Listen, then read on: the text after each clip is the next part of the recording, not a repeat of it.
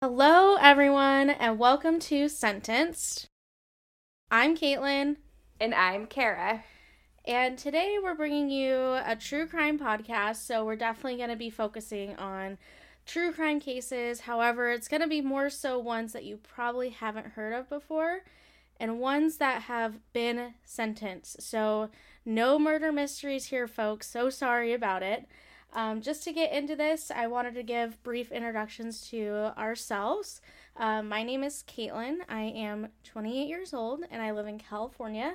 And I've had an interest in true crime probably since I saw Forensic Files on TV when I was like 3. And my name is Kara. I am 30 something and I live in Nevada. I think I've always been interested in true crime just by probably Dateline was my first real exposure to true crime. So I'm super stoked to be here and I'm ready to get started. All right, so we're just going to dive right into it today. We don't really have any updates for anything because this is our first episode.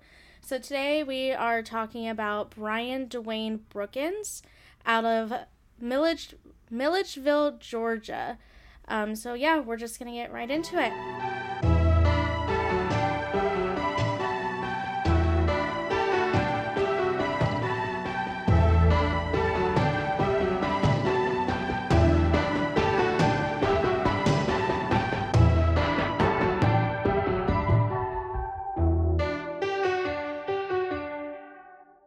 Suzanne McDade Brookins was born May 23rd, 1961, and worked at Vernay Manufacturing in Milledgeville, Georgia.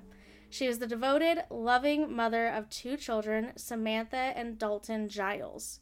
Samantha Ray Giles, better known as Sam, was born September 4th, 1990. Sam was a vibrant 15-year-old that enjoyed McDonald's french fries, which... Same. And was in the 8th grade at Oak Hill Middle School. From what I could find, she was a cheerleader. Can't relate. Wish I was. I definitely tried out once. It didn't really work out. That's a missed opportunity. I know.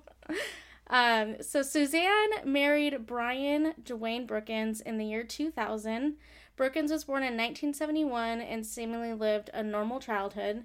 Brookins' mother, Vicky, would later state that Brookins was a whole boy that liked to ride bikes and jump hills, but would sometimes show his aggressive side. Vicky would also testify that she was happy that her son and Suzanne were together because Suzanne leveled him and made him take his medication. Oh. I couldn't find what medication she was referring to. There's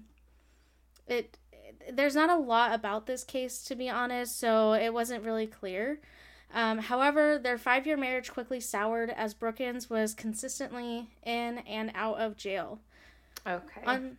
On September 14th, 2005, Brookins was arrested for stealing quads or four-wheelers. While he was in jail, he told a fellow inmate, Richard Jackson, that he would kill that snitchin' bitch, referring to his wife, Suzanne. Jackson testified that Brookins made this comment more as a statement of fact. Later, he then told another inmate, Brian Edenfield, when I get out, I'm going to kill that snitching bitch. So he was definitely going around jail just telling everybody that he was going to kill his wife for snitching. While he was still while they were still married? Yes. So he was just in Wholesome. jail. Yeah, just going off about her not living the dream. Defense attorney Dennis Francis questioned the men and asked them if they got a sweet deal for their testimony, but they stated that they did not. While Brookins was in jail, he also reportedly called Suzanne and accused her of reporting him to the police for stealing the quads. And on October 5th, so just 21 days later, Brookins was released on bond with the condition that he would have no contact with Suzanne, his wife. So they were still married during this whole time. So he goes to jail for stealing four-wheelers. Yes. And then while they're married, and then says that he's going to kill her, and then he gets released, and then essentially they're separated.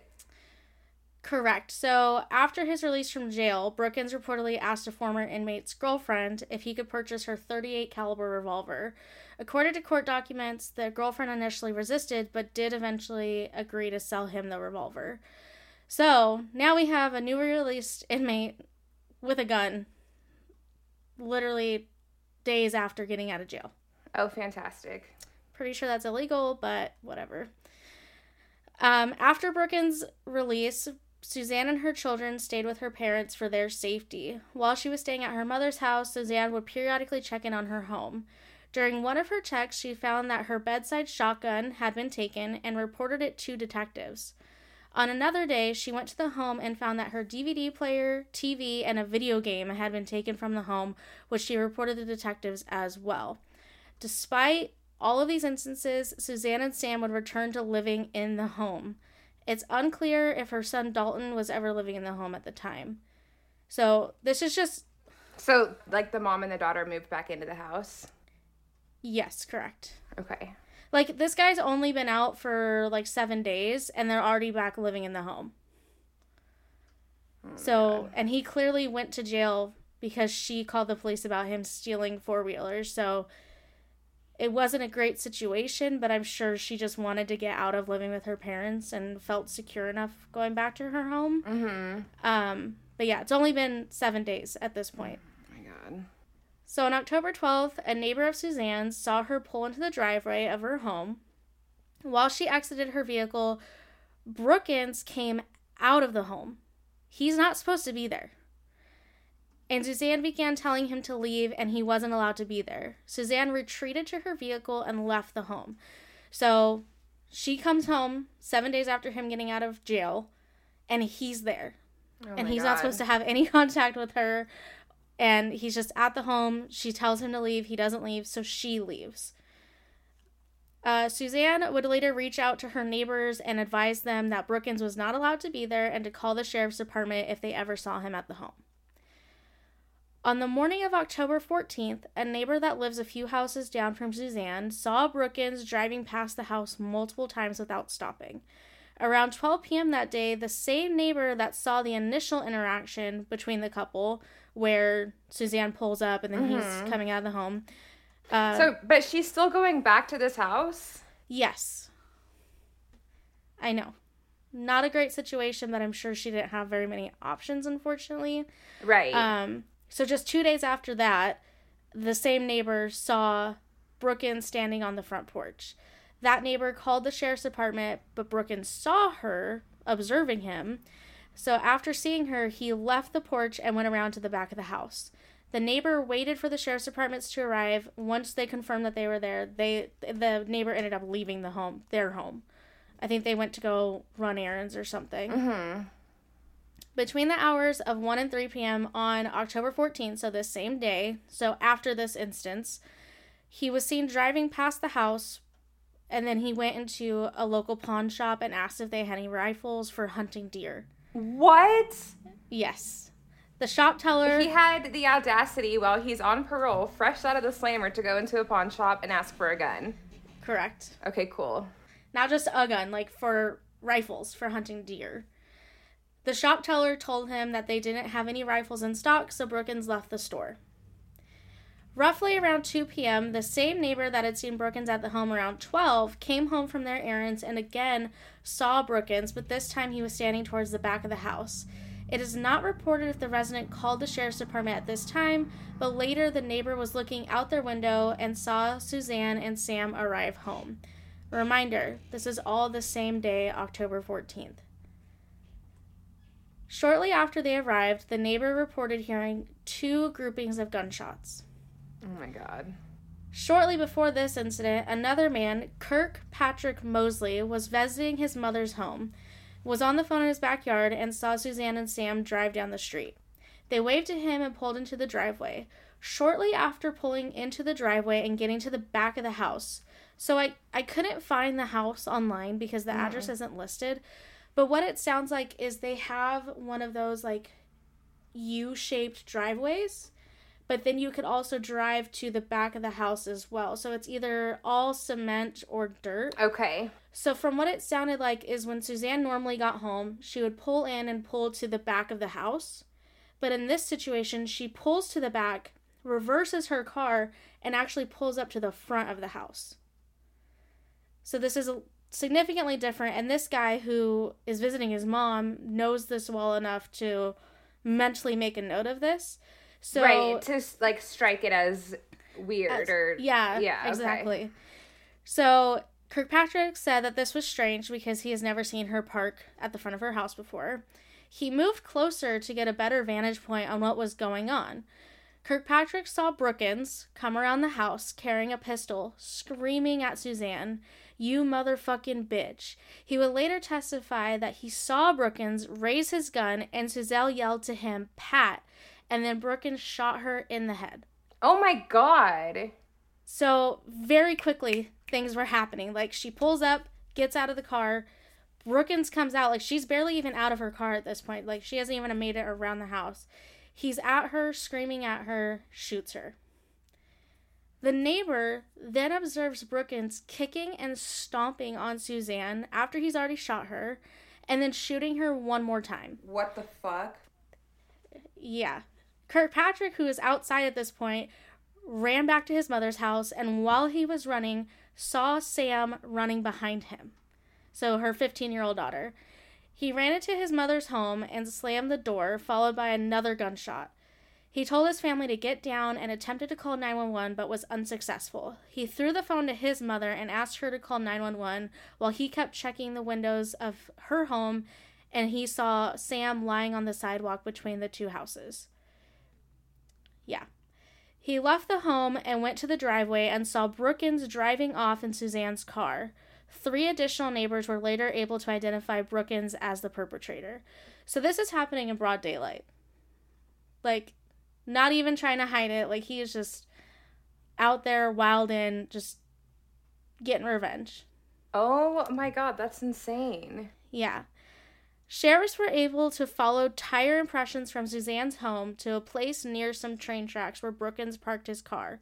It was determined that he had parked his truck there earlier in the day and walked 17 minutes to Suzanne's home. So this man's had 17 minutes from his vehicle to her house to decide he was going to do this. So, wow. Let that simmer. After the murder, Brookins drove Suzanne's car to his truck and then got into his truck and drove his truck to his parents' house.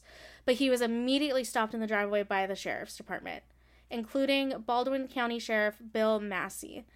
Brookins threatened suicide, but Massey spent over an hour negotiating with him and talking to him about his son, because Brookins also had a son.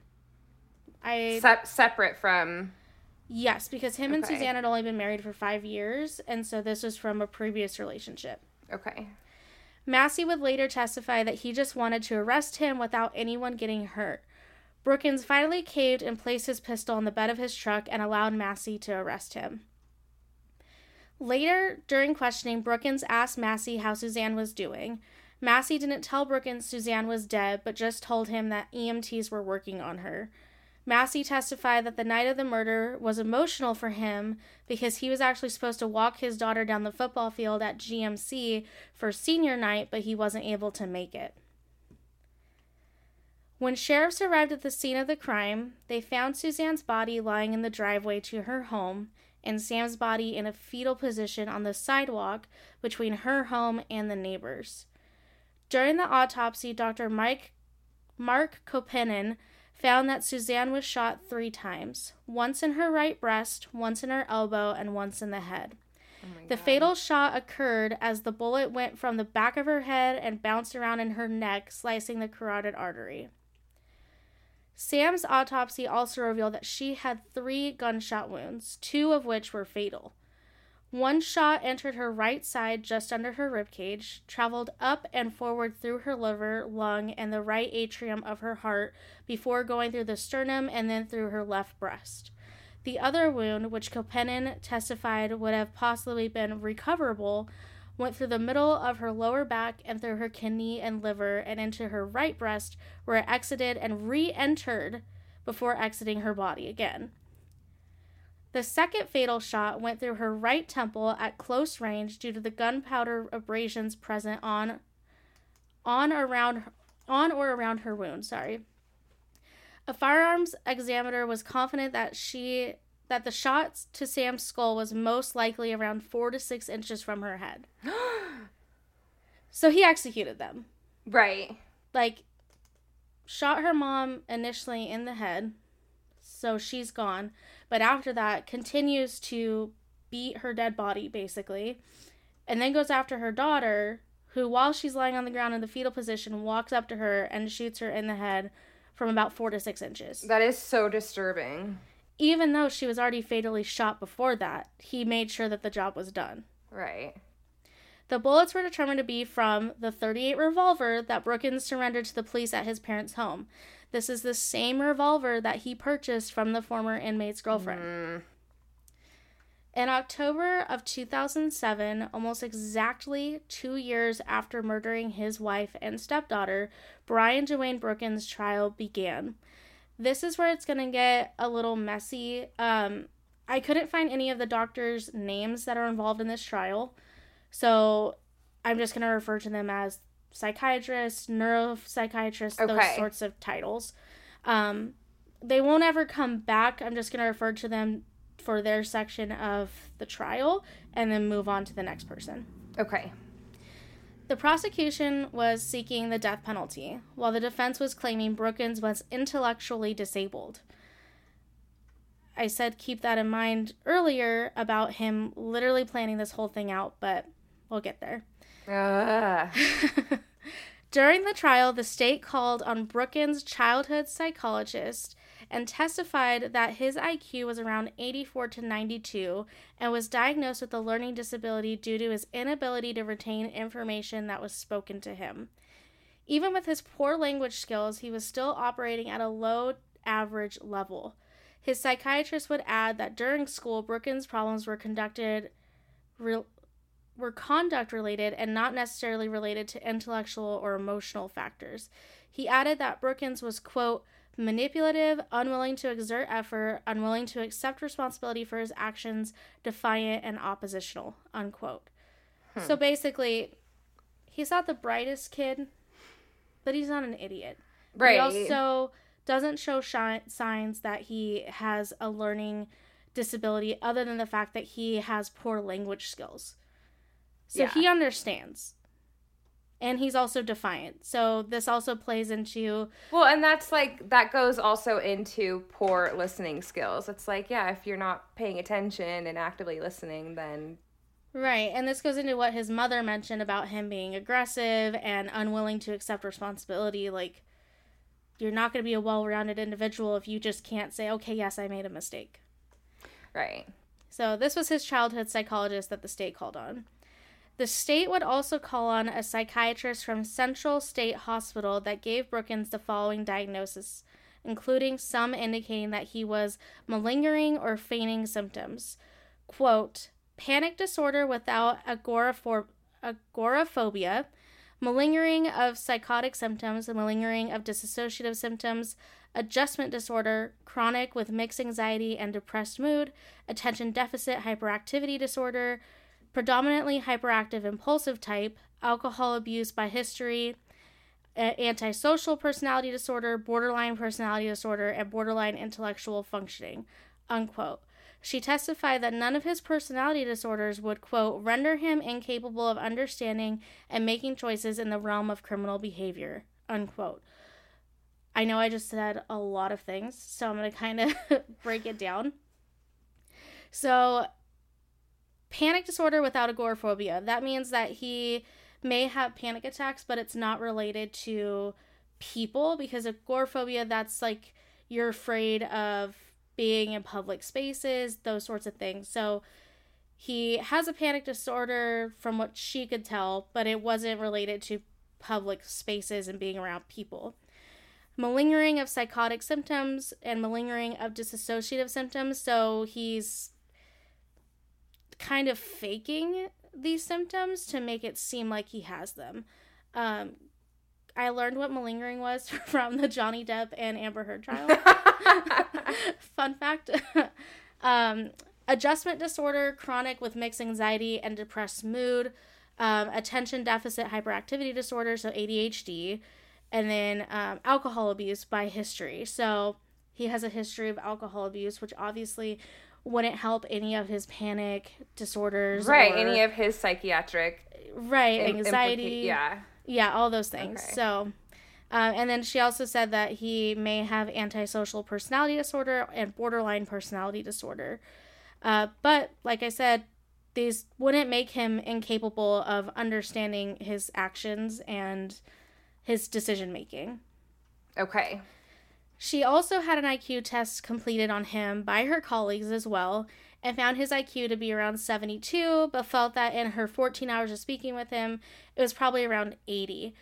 This psychiatrist would continue to testify, quote, did not find Brookins to suffer from any deficits in adaptive functioning resulting from any intellectual deficit. Instead, she found his adaptive deficits in the areas of finances, health, and personal safety to have been the result of his antisocial personality disorder, unquote. So ultimately, his IQ didn't really play a factor in his decision making. It just looks like he's antisocial, and so with that, he also has struggles with his finances, health, and personal safety. So he wasn't good with his money. He drank, and because he's a big dude. Like, we'll share pictures of him, but he's a big boy. Like, he is heavy set, kind of looks like Paul Blart, to be honest. Like, I know that's mean, but he's not a healthy guy, or at least he wasn't. Okay. And then personal safety. I mean, he was stealing stuff. He was constantly in and out of jail. So obviously he had no concern over his personal safety. And then he goes out and murders 2 people in broad daylight. So, like, he did not care. Yeah. Very impulsive, it seems like. Absolutely. She would also testify that his previous diagnoses were based around his own inaccurate self-reporting. So all of those symptoms or his diagnosis from before that I mentioned, most of those are from him telling her that's what he had. So so just like bullshit. Yeah, like, so okay. It was never proven that he had any of those diagnoses. The defense now would bring up a woman who had been Brookins' learning disabilities resource teacher from 2nd and 3rd grade. She only worked with him. How did the 2nd and 3rd grade teachers remember him? Like, I'm sorry, if you went to my 2nd or 3rd grade teacher, they'd probably be like, who? This man was 33 years old at the time of the murder. So you're telling me that things he did 25 years before have any effect on what he's doing now? Yeah, it seems like a cop-out. Especially related to school. I mean, I am not the same person I was even in my senior year of high school, and that was 10 years ago. Yeah. Anyway, so she had only worked with him 2 hours a day and described him as a normal boy, and even testified that he showed progress and agreed with the school psychologist's findings. Not sure why the defense would even use her, because she's literally agreeing with the state's witness. What, did she, like, pull out his old report cards? I don't even know. Like, her testimony, it wasn't even necessary, and it didn't help his case at all. Like, this is all I have for her, is just that she was there. She said that she worked with him for like 2 hours a day, and that he was a normal boy, and agreed with the school psychologist from before. So it's like, I don't know. I think they were just kind of searching for people, and that's all they could get. Just wanted butts in the seats. That's it. Pretty much. The defense's next witness would be a psychologist that evaluated Brookins for 17 hours. He would testify that Brookins had a, quote, receptive language disorder and an expressive language disorder, unquote. He would also testify that Brookins showed deficits in communication, daily living, and socialization. This psychologist stated that Brookins showed signs of having a brain injury at some point, and tests were in line with people that have complex seizures. He also claimed to see evidence of dementia or a, quote, deteriorating brain, unquote. Finally, he testified that Brookins' IQ score had declined from 2001 to 2004, but that these scores would be interpreted as, quote, his being distractible, being confused, having poor memory, being bipolar and paranoid, or having been exaggerating some symptoms, unquote. So basically, Brookins was just an awkward guy and didn't know how to communicate, but obviously he can communicate well enough that he had multiple love interests, was married, and Yeah. And I feel like there's so many people that are socially awkward. Like, I feel so awkward 90% of the time, and it's just something you have to work on.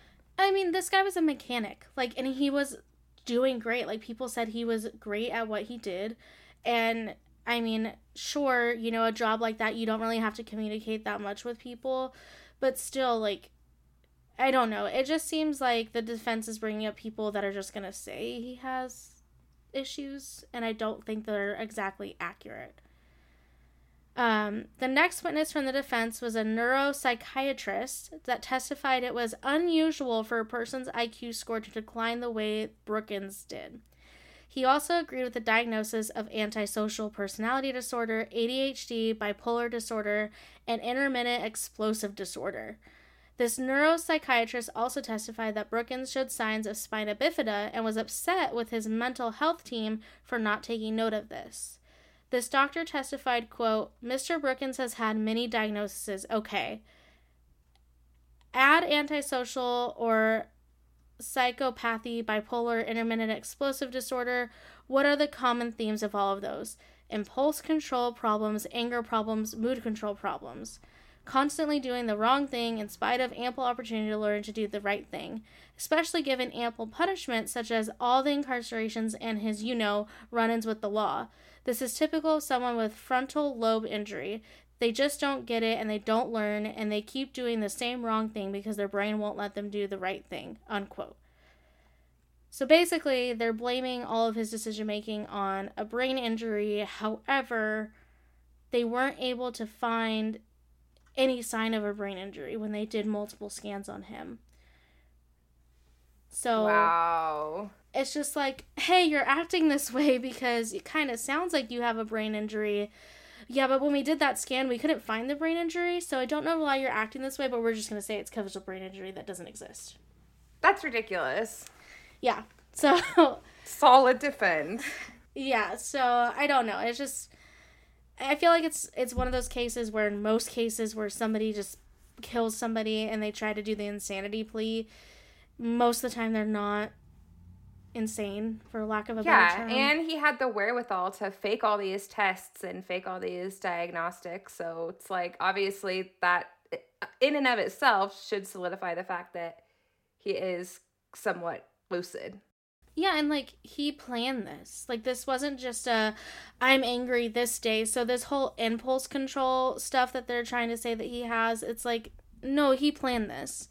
Right. He was in jail for 21 days, sat there bitching and moaning to all of his inmates or fellow inmates that, he was going to kill his wife, calling her, harassing her from jail, and then gets out and a week later murders her in broad daylight.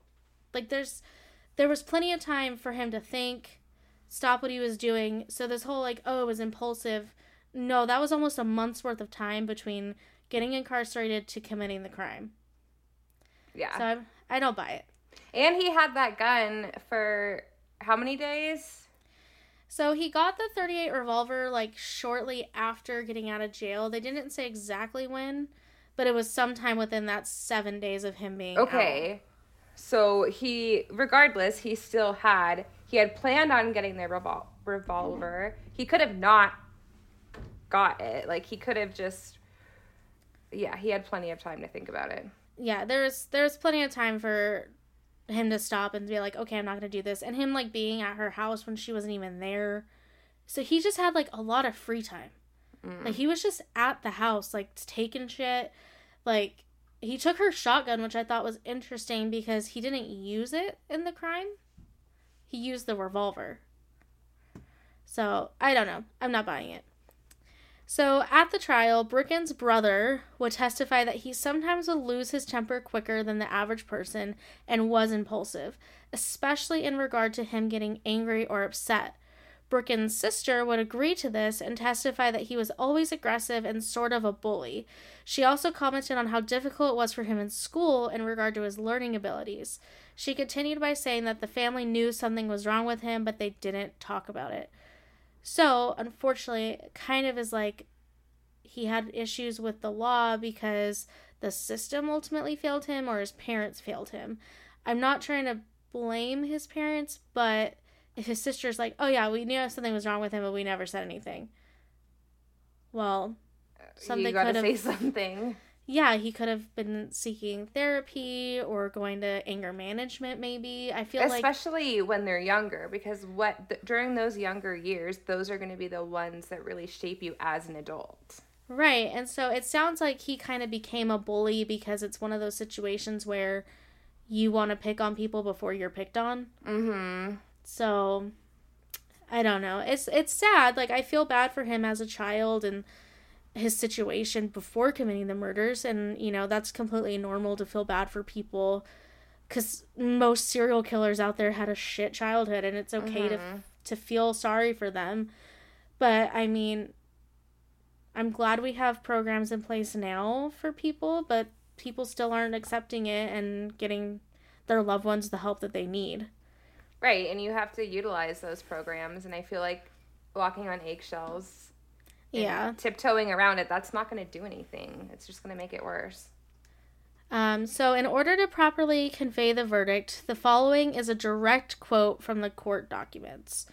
On October 13th, 2007, the jury found Brian Dwayne Brookins guilty on all counts. 2 counts of malice murder, 2 counts of felony murder, aggravated stalking, cruelty to children in the 3rd degree, and possession of a firearm by a convicted felon. Later on October 16, 2007, the trial court vacated and sentenced Brookins to death for each of the 2 counts of malice murder and to consecutive terms of imprisonment of 10 years for the 1 count of aggravated stalking, 1 year for the 1 count of cruelty to children in the 3rd degree, and 5 years for the 1 count of possession of a firearm by a convicted felon.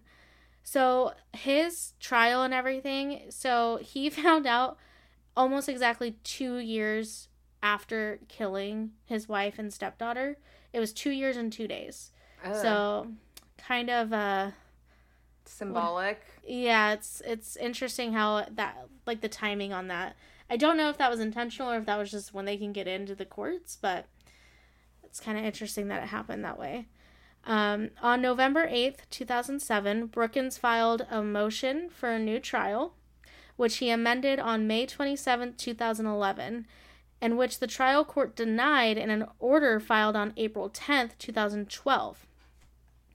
On June 6, 2012, the trial court filed an order granting Brookins' motion for an out-of-time appeal, and Brookins then filed a notice of appeal on June 12, 2012. On November 13th, 2013, Brookins filed a supplemental motion for a new trial, or alternatively for reconsideration of the order denying the amended motion for a new trial, and the trial court denied that motion in an order filed on June 25th, 2021. An appeal was docketed in this court on October 18th, 2021. However, on December 10th, 2021, so almost exactly a year ago, this court struck the appeal from its docket and remanded the case in order to return jurisdiction to the trial court to consider matters that occurred after Brookins' filing of a notice of appeal. So now into this year. On January 5th, 2022, the trial court filed a reissued order denying Brookins' supplemental motion for a new trial, or alternatively for reconsideration of the order denying the motion for a new trial. Upon this court's receiving the record of the remand proceedings, the case was redocketed to the term of this court beginning in April 2022 under the current case number, and Brookins filed a new notice of appeal on January 18th, 2022. The case was orally argued on May 17th, 2022, and on October 4th, 2022, the verdicts were upheld. Upon our review of the record and upon our consideration of Brookins' arguments regarding his alleged mental retardation and mental illness, I apologize, this is a direct quote, we conclude that the evidence presented in the guilt/innocence phase was sufficient to authorize a rational trier of fact to find beyond a reasonable doubt that Brookins was guilty of the charges of which he was convicted and to decline to find that he was mentally retarded or mentally ill. Justice Charlie Bethel writes. Wow. Yeah, so after all those appeals and all of the years, the court is still just like, no, dude. You're guilty. You're guilty. You did it. You don't have a mental disability. You didn't have anything holding you back. Like, you are where you need to be. Wow. Yeah. So has he exhausted all of his appeals at this point? I don't know, to be honest. I think he has, because he's actually sentenced to death sometime in May of next year. What? Yeah, so we'll see what happens then to see if he does have any more appeals or if they reduce his sentencing. I don't think they will, because this is Georgia. Yeah. Georgia's real close to Florida, so I don't really think they care. No offense to Florida, but, Florida man exists. So Brian Dwayne Brookins took the life of a loving mother and her teenage daughter. From what I found, Suzanne and Sam were very, very close. Suzanne only had 2 children, so she spent most of her time with Sam. And, it's heartbreaking. Like, that's devastating. It really is, because they were just trying to get away from him, and in the process, they ended up getting murdered by someone who was just pissed off. That's really, really sad. So he not only planned to murder them, but, he tried to get away with it by saying that, oh, I'm impulsive and all this stuff. No, sir, you planned it. Yeah, and he straight up told people. Yeah, from talking to fellow inmates to attempting to purchase a rifle on the day of their murders, I truly believe that Brian Dwayne Brookins is where he's supposed to be. Okay, so can I just point out real quick, this all started from him stealing 4-wheelers. If he would have just stuck to that and served his little sentence, his 21-day sentence or whatever, for stealing the 4-wheelers, he got out. Okay, that's not that big of a deal. I mean, yeah, don't steal 4-wheelers. I'm not encouraging anyone to do that. But he could have, he was done. He could have just gotten out and lived his life. And yeah, like that, your wife ratted you out. Okay, well, then maybe don't stay married to that person. I don't know. But now you went and committed these crimes, and now you're sentenced to death. That's way worse than a 21-day sentence for stealing 4-wheelers. Yeah, I mean, it's bad enough to threaten her from jail, which I don't know. I don't know if they intervened that. I don't know if he actually directly threatened her, but he was harassing her. So I don't know if the jail, cut him off and said you can't contact her anymore. But, I mean, there was an order in place that he wasn't allowed to contact her once he got out. And, it just makes me sad that she was just trying to move on with her life and even live in her house. It was their house together, sure. But still, it's hard. And I feel really, really, really bad for her family, because I think it was a cousin of hers was in the sheriff's department that worked on the case. What? And so, I can only imagine what that must have been like for him and everything. So, it's unfortunate, and it's just another case of the system failing somebody. Well, and not only that, but if they had a no contact order and he violated that, why didn't they intervene in that? Why didn't they take him and be like, you're on probation, you violated this no contact order or whatever it's called, I'm not 100% sure. Especially so quickly after he was released, they should have just put him right back in there. Right, and that's the thing, is that, numerous neighbors were like, oh yeah, we saw him. Oh yeah, he was there. And they called the sheriff's department. So it's why didn't they take him back into jail, or at least, have somebody outside her home temporarily just to keep an eye on her? Because she was only with her parents for a few days, and then she was back in her home. So I feel like it's one of those things, and we hear this a lot in true crime, but it's so true, and I don't think it can be said enough. If you see something, say something. Even if it's you're going to feel like a tattletale. I'd call the cops on my neighbors when they're driving too fast in the neighborhood.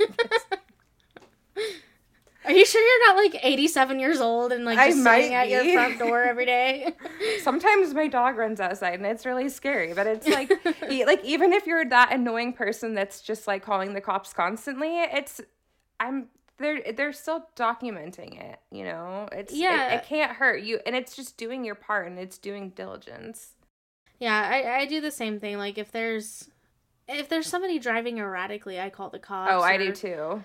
If somebody's being suspicious or like they have their lights on, it's like I'll flash my lights at you and try to get you to turn your lights on. But if you don't, it's like, oh, okay, something's going on. I saw someone on the cameras at work they came into the parking lot and they dumped trash in our dumpster, and I like took a picture of their license plate because I was like, what if this is like something really illegal that they're throwing away? I don't know. Okay, we've just started this podcast and you're already just like, oh, what if they're throwing away a body? But you know what? I always assume the worst, you know? So today, actually, my mom called me, or I called her, actually, and she was like, you know, I'm starting to worry about your brother. He went off into the desert with his friend, and he's supposed to be back home today, and I haven't heard from him, and she's like, we've tried calling him, but it just goes to voicemail, and so our immediate reaction is, he's dead. He's dead. When he's gone, he's dead. So then we're just like frantically calling him, trying to get a hold of the friend. The friend, we don't have his number, so we're messaging him on Facebook. Turns out my brother just didn't have service. But it was like really weird because when I did call him, it would ring twice and then it would be this voice and it would be like, press # to end. And so I would just hang up because I'm like, that's not even what a voicemail sounds like. No. So, okay, yeah. So this is how well I know you. So when we were driving back from the Apple store and we stopped to get dinner and we're sitting at dinner and neither of us have service, and I was like, oh, Caitlin is going to text me. She's going to text me when she gets home so we can start recording. And both of us, our phones said SOS on it, and we're like in the restaurant, and I was like, she's texting me and she thinks I'm dead, and then she's going to text AJ, and AJ's phone isn't going to go through, and then she's going to think that me and AJ died together because it like snowed today, and it's so. I mean, that's pretty accurate. We're I've nothing done that if to you not before. predictable. Oh, yeah. Well, no, you'll just drive by my house. Yeah, like, if I don't hear from somebody that I always talk to, it's like, okay, something's wrong. Mm-hmm. Yeah, same. So, I don't think it's a bad thing. No, I don't think it's a bad thing either. I mean, we're probably a little bit paranoid, but I also think it's better to err on the side of caution than just to assume that everything is fine and dandy. Yeah, I don't trust anybody, so it's like, if anything suspicious is happening, or if I can't, like, I couldn't get a hold of my husband for like 4 hours the other day, which was weird because he always calls me on my lunch, and I was panicking. I was like, Robert, you better call me right now. Like, you're dead. I don't know what's happening. And then he calls me, not even shortly after that, like another hour goes by, and he's like, I was in a work call. And I was like, I don't care. You could have texted me. Yeah, we do the same thing. If I text AJ or he texts me and we like don't hear back from each other, it's like, where are you? But we have each other's location, so I'll just be like, oh, okay, he's at Panda. See, we don't have our locations turned on because I kind of don't know how to do that, but I'm sure it's really easy and I could probably figure it out. I just don't do it. But we have like code words, so we have like nicknames for each other that we would never call each other, but if we're in a situation, we'll know to say those names. I'm not going to say it on here because I don't want somebody to come kidnap me. Dang it. But yeah, so if like we say that name to each other, we know something's up. Ugh. Like, it's immediately like go time. So I wish I knew. I just want to be more a part of your relationship. Oh, I'll tell you. I'll text it to you later. It's not a big deal. Sweet. Okay. You could probably already guess mine because, like, my name is Caitlin. I don't go by anything else. So, but anyway, enough of us, like, just talking and bullshitting. I guess we can just kind of go into, you know, future plans for the podcast and what things we have in the future.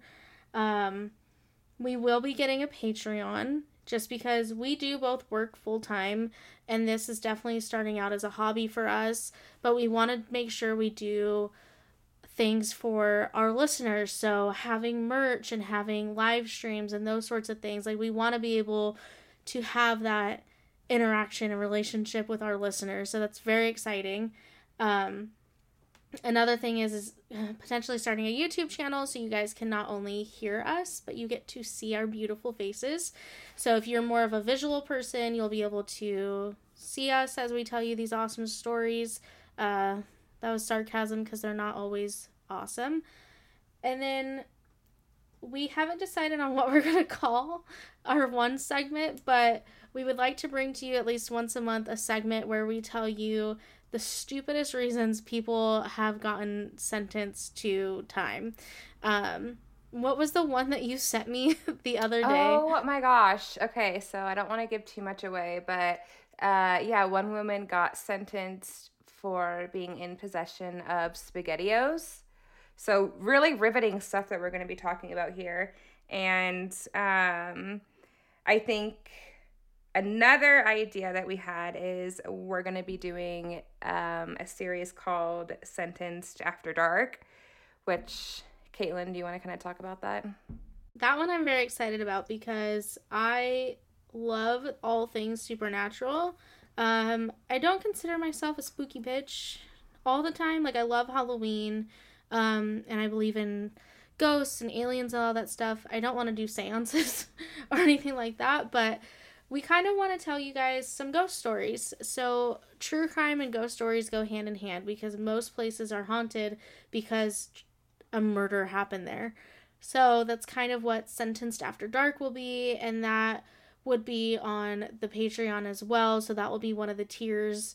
I think it would be like tier 3. And the tiers are going to have some fun names. We haven't decided on those yet either. So lots of positive, good things will happen on this podcast, and we're very, very excited. Like, we're just two dumb blondes having fun, living our lives over here, you know. And one other interesting thing that we might do is a series called Unsentenced, where we're going to kind of go through cases and talk about people that were sentenced for something pretty horrific and then now they are walking free among us. And I think that that's going to be a pretty dark series too, because I think we can find comfort in a lot of these cases knowing that these people have been sentenced and they're locked up, put away where they belong. So we'll have more information on that too as we continue to grow this community and just kind of. But also with unsentenced would be people that were potentially wrongfully convicted as well. Right.